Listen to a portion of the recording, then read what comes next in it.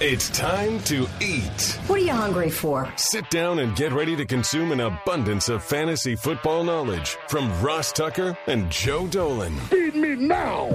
I'm starving. On the Fantasy Feast Eatin' Podcast. Yeah, let's eat, baby. It is the Fantasy Feast Eatin' Podcast presented by fantasypoints.com. Use the code FEAST. It is the show that's so nice we do it twice. You already know all about that. You already listened to episode 1. You know Joe at FG_Dolan. I'm Ross at Ross Tucker NFL. I don't even feel like messing around. I want to dive right into it because I want to start. We got a bunch of games to get to here in episode 2. Let's start with the Giants and Seahawks.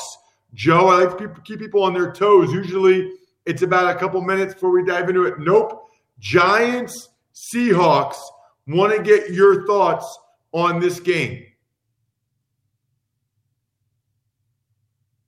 Look like they're going to have Daniel Jones this week. So without Daniel Jones, it appears Colt McCoy is going to be the starting quarterback. And I say appears because as we're talking right now, the Giants are practicing, and Joe Judge has said that Clayton Thorson is going to get some first-team reps as well. That's not good news for the New York Giants.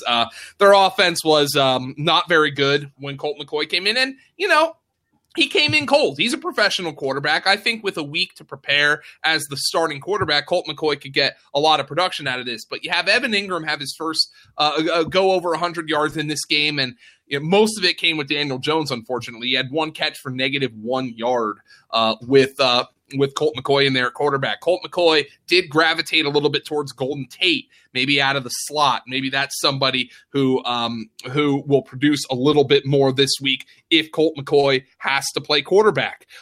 Darius Slayton was a ghost last week. I'm not sure he's going to be somebody who's going to have a big game this week. Darius Slayton did not catch a pass last week, by the way.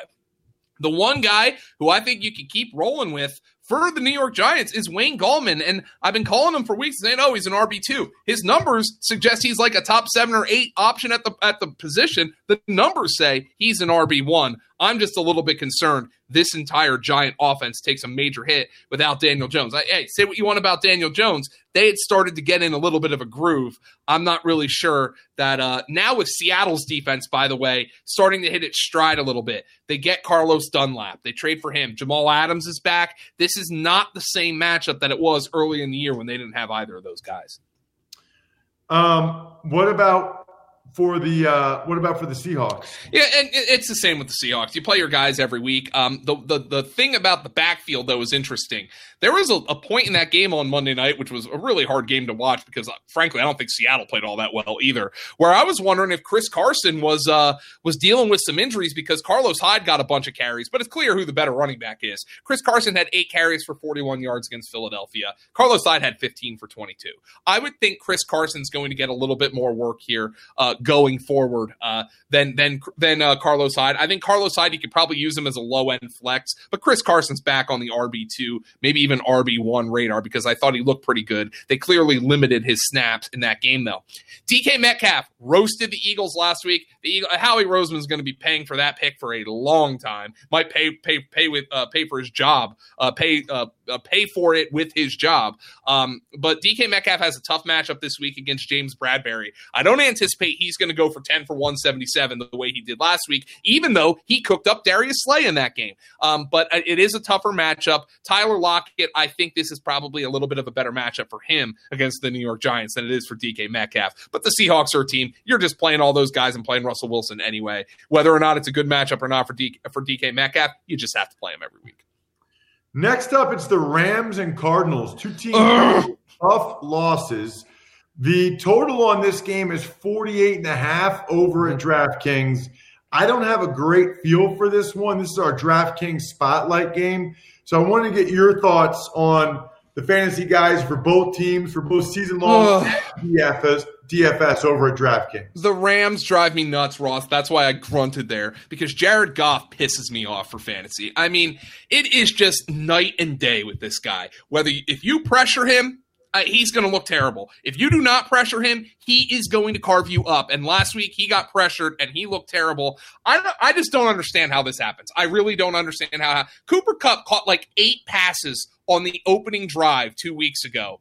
And then he comes out, and then he catches 2 passes for 41 yards. Jared Goff, 2 interceptions, no touchdowns, 198 yards against San Francisco. The question is, can Arizona pressure him the way that San Francisco did? And I would have doubts about that. I really would. I would think, but the one thing I can say about the Rams is at least they've started to get the ball in Robert Woods' hands more. You play him each and every week. This is, it's just frustrating what goes on with Jared Goff. So I think Robert Woods and Cooper Kupp, you just have to play them.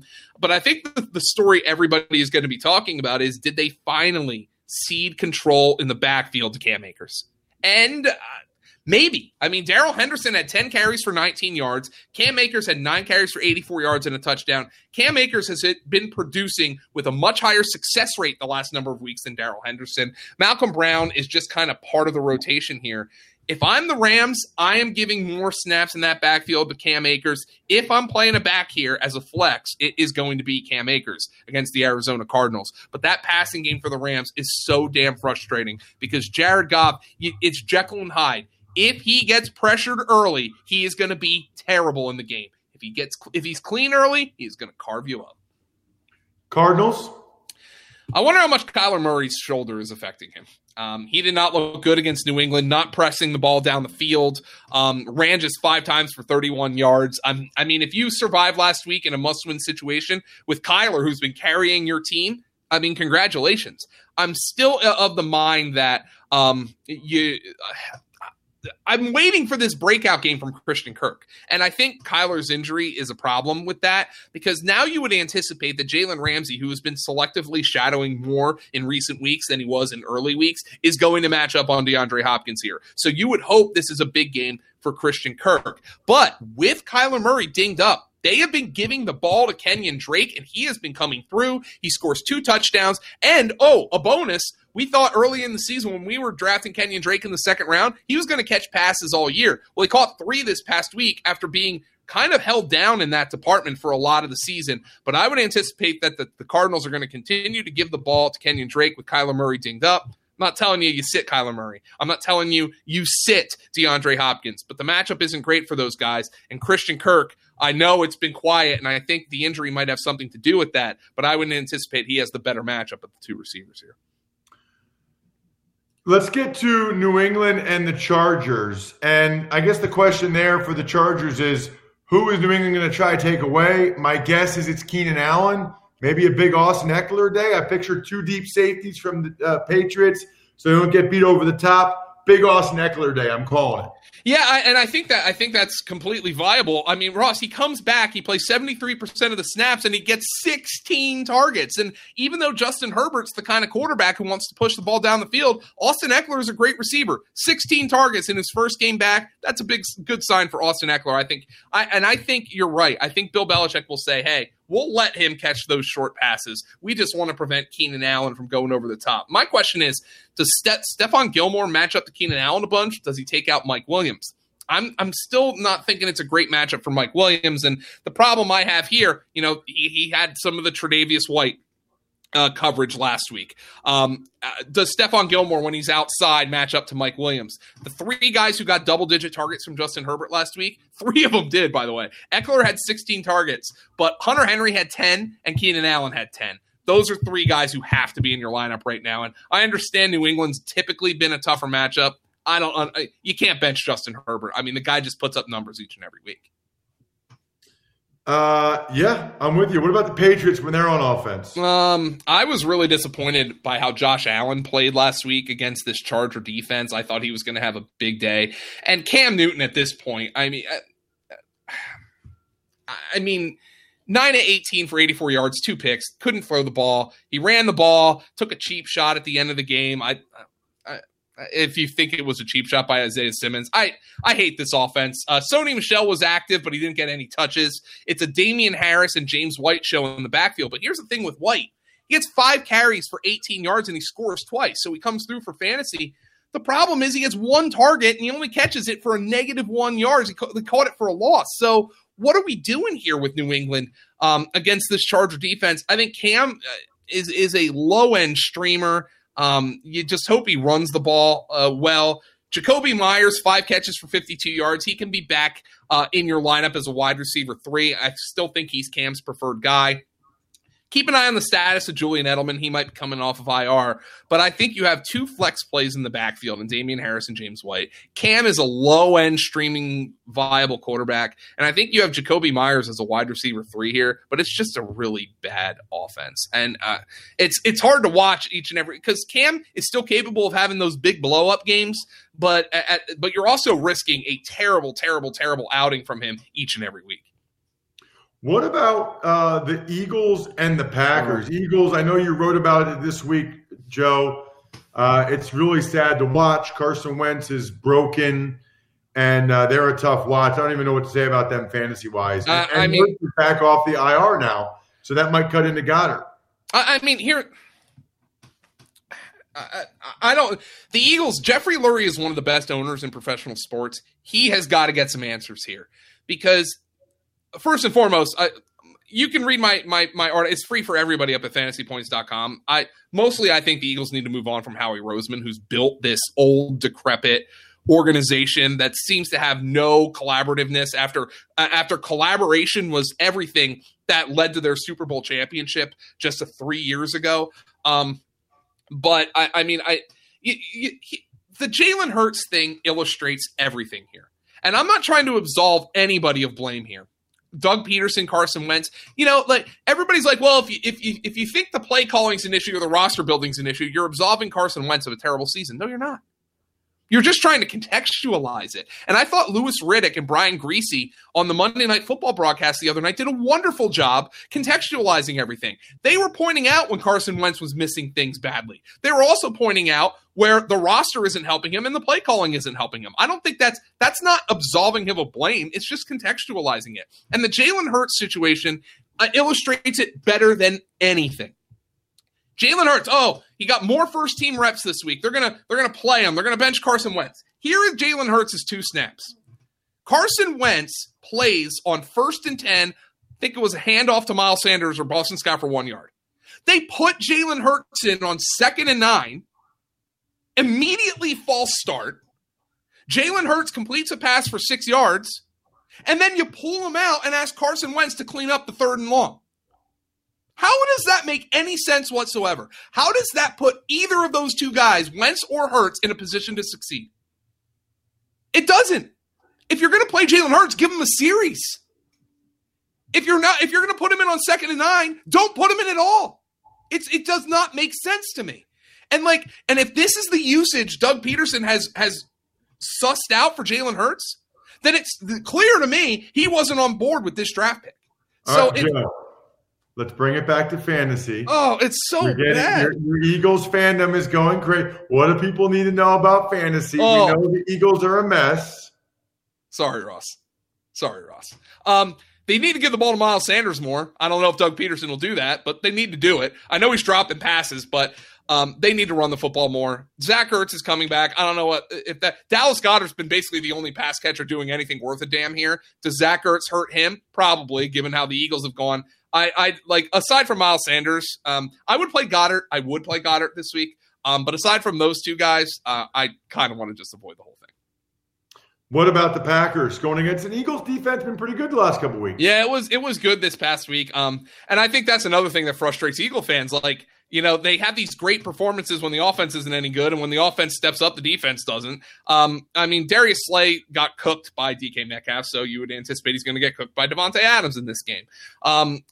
They did a really nice job on the ground, the Eagles did against Carson. Aside from the 16-yard touchdown run against Carson and Hyde, they did a nice job, but you're playing Aaron Jones. Jim Schwartz has always struggled against Aaron Rodgers. I would anticipate that continues this week. Just play your Packers, play them all. I think the Eagles are dead in the water, and I think it's just going to get worse from here on out. The next game up on the slate, Joe, is going to be the Broncos and the Chiefs, and the Broncos will have NFL quarterbacks at quarterback. Well, it depends on your evaluation of Drew Lock, but I would say I saw people being like last week, don't blame Kendall Hinton. Nobody's blaming Kendall Hinton. He was put in an impossible situation last week. And it just goes to show you how hard it is playing NFL quarterback. But when it comes to Denver, keep an eye on the status of Philip Lindsay in the backfield. This backfield's not very good right now for fantasy anyway, but you would think Melvin Gordon could have a little bit more work in this game. Noah Fant, he's a low-end tight end 1. Jerry Jeudy and Tim Patrick are wide receiver 3s. You would think Drew Lock's going to have to throw the ball here, but, this is just a bad matchup. And again, I mentioned it on the last podcast. You kind of want to avoid bad teams at this point. You're rolling the dice every time you play a Denver Bronco. It hasn't been very pretty for Denver. Is there really anything to talk about as it relates to the Chiefs? Well, just the backfield. They don't run the football. And we thought Le'Veon Bell was going to come in here and then, he can take some work, but Edwards-Helaire and them, they don't run the ball, and they play Darrell Williams too. So they have a 3-man rotation in the backfield, so nobody's really producing. I think Bell is a bench guy. I think Edwards-Helaire is a flex. But the passing game, Mahomes, Tyreek Hill, Sammy Watkins got back, so maybe he's your guy. Mecole Hardman was wide open for a 90-yard touchdown last week. It was not a good throw by Mahomes. Hardman probably still could and should have caught it. You're taking your gamble with those secondary Chief wide receivers, but you understand each and every week one of those guys can blow up. All right. Monday afternoon football. Washington football team at the Pittsburgh Steelers. Washington with 11 days rest. Steelers will have 4 at that point. Yeah, and here's the deal. Again, let's talk about the backfield with Washington. You're playing Terry McLaurin. Pittsburgh's a tough matchup, but you're playing Terry McLaurin. But let's talk about that Washington backfield. Antonio Gibson went absolutely nuclear on Thanksgiving. You have to play Antonio Gibson. You have to. But when you're talking about Washington and Pittsburgh, this is going to be a long line. It's going to be more than a touchdown, barring something bizarre happening this afternoon to the Pittsburgh Steelers. It's going to be more than a touchdown. You would anticipate that J.D. McKissick is going to be the guy that plays a few more snaps because they trust him more in pass pro. So J.D. McKissick in that backfield is a flex-worthy option with Washington heavy underdogs. Antonio Gibson is a star. You can't sit him, but just keep in mind, J.D. McKissick might play more snaps than you would like to see this week if you have Antonio Gibson in your lineup. Okay, I don't know what we can say about Pittsburgh since they haven't even played the week before yet, other than keep an eye on for when Connor can come off the COVID list. Right, and he tested positive, so he might not be able to play. Although Ingram and Dobbins for Baltimore, I guess, are able to play. That game's kicking off in a couple hours here. I guess they're able to play. I don't know. Keep an eye on Connor's status. Again, I don't want to throw out some significant takes here on Pittsburgh when they haven't even played their Week 12 game yet. Right. And now we do have a Monday night game where two teams we have seen. Buffalo Bills, who were kind of running the ball better and their defense played better against the 49ers. Do we have a player who is kind of a nice catalyst for Buffalo, who might be a little bit underrated? And I'm wondering if that's John Brown. They had to put him on IR. He's been banged up all year. But how about these numbers for Josh Allen when John Brown plays versus when he doesn't? When John Brown has played, Josh Allen averages 27.3 fantasy points per game. If extrapolated to the full season, that would be second among all quarterbacks behind only Kyler Murray. In games that Brown has missed, Allen averages 17.7 fantasy points per game. Extrapolated to the full season would be 21st among quarterbacks. So he has been, barely replacement level without John Brown. Small sample size because he's only missed 3 games. Barely replacement level without him, and he has been a fantasy superstar with him. And San Francisco, as you saw last week, got after Jared Goff. They pressured him. Josh Allen got dinged up last week. Wonder if this might be a little bit of a tougher matchup than people think. And Josh Allen, not a guy that I'm recommending you sit, not a guy I'm really excited to bench. However, just keep that in mind that his numbers have been far worse without John Brown in the lineup than with him in the lineup. So you wonder if they might lean a little bit more on that run game, which was pretty good with Devin Singletary and Zach Moss.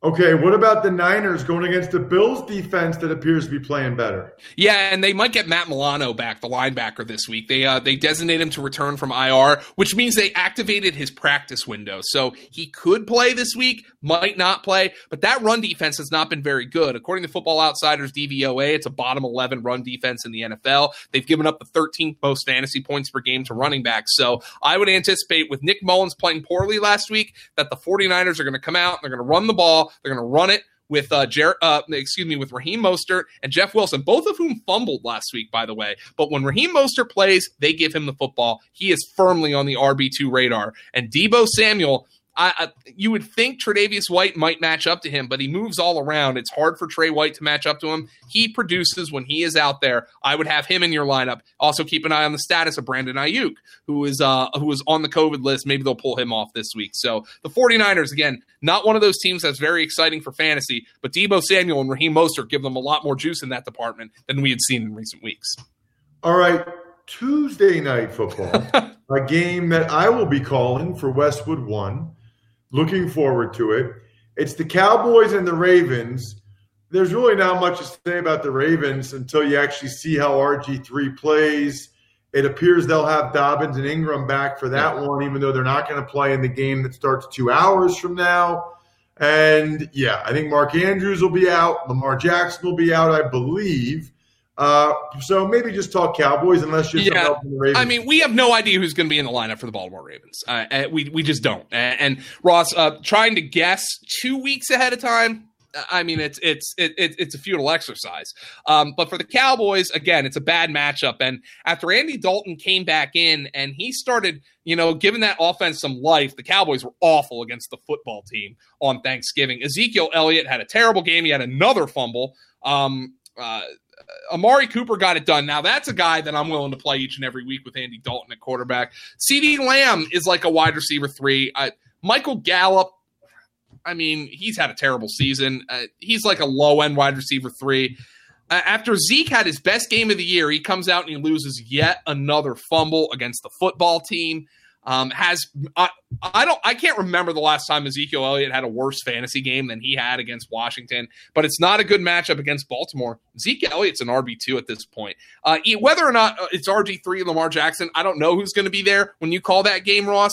It's not a good matchup for the Dallas Cowboys. Amari Cooper is really the only guy I feel great about starting. You know what is a good matchup? Everybody listening and fantasypoints.com, where you can go use the code FEAST. They have like 20 guys like Joe that are totally obsessed sickos that have so much content. It is ridiculous. Fantasypoints.com. Use the code FEAST.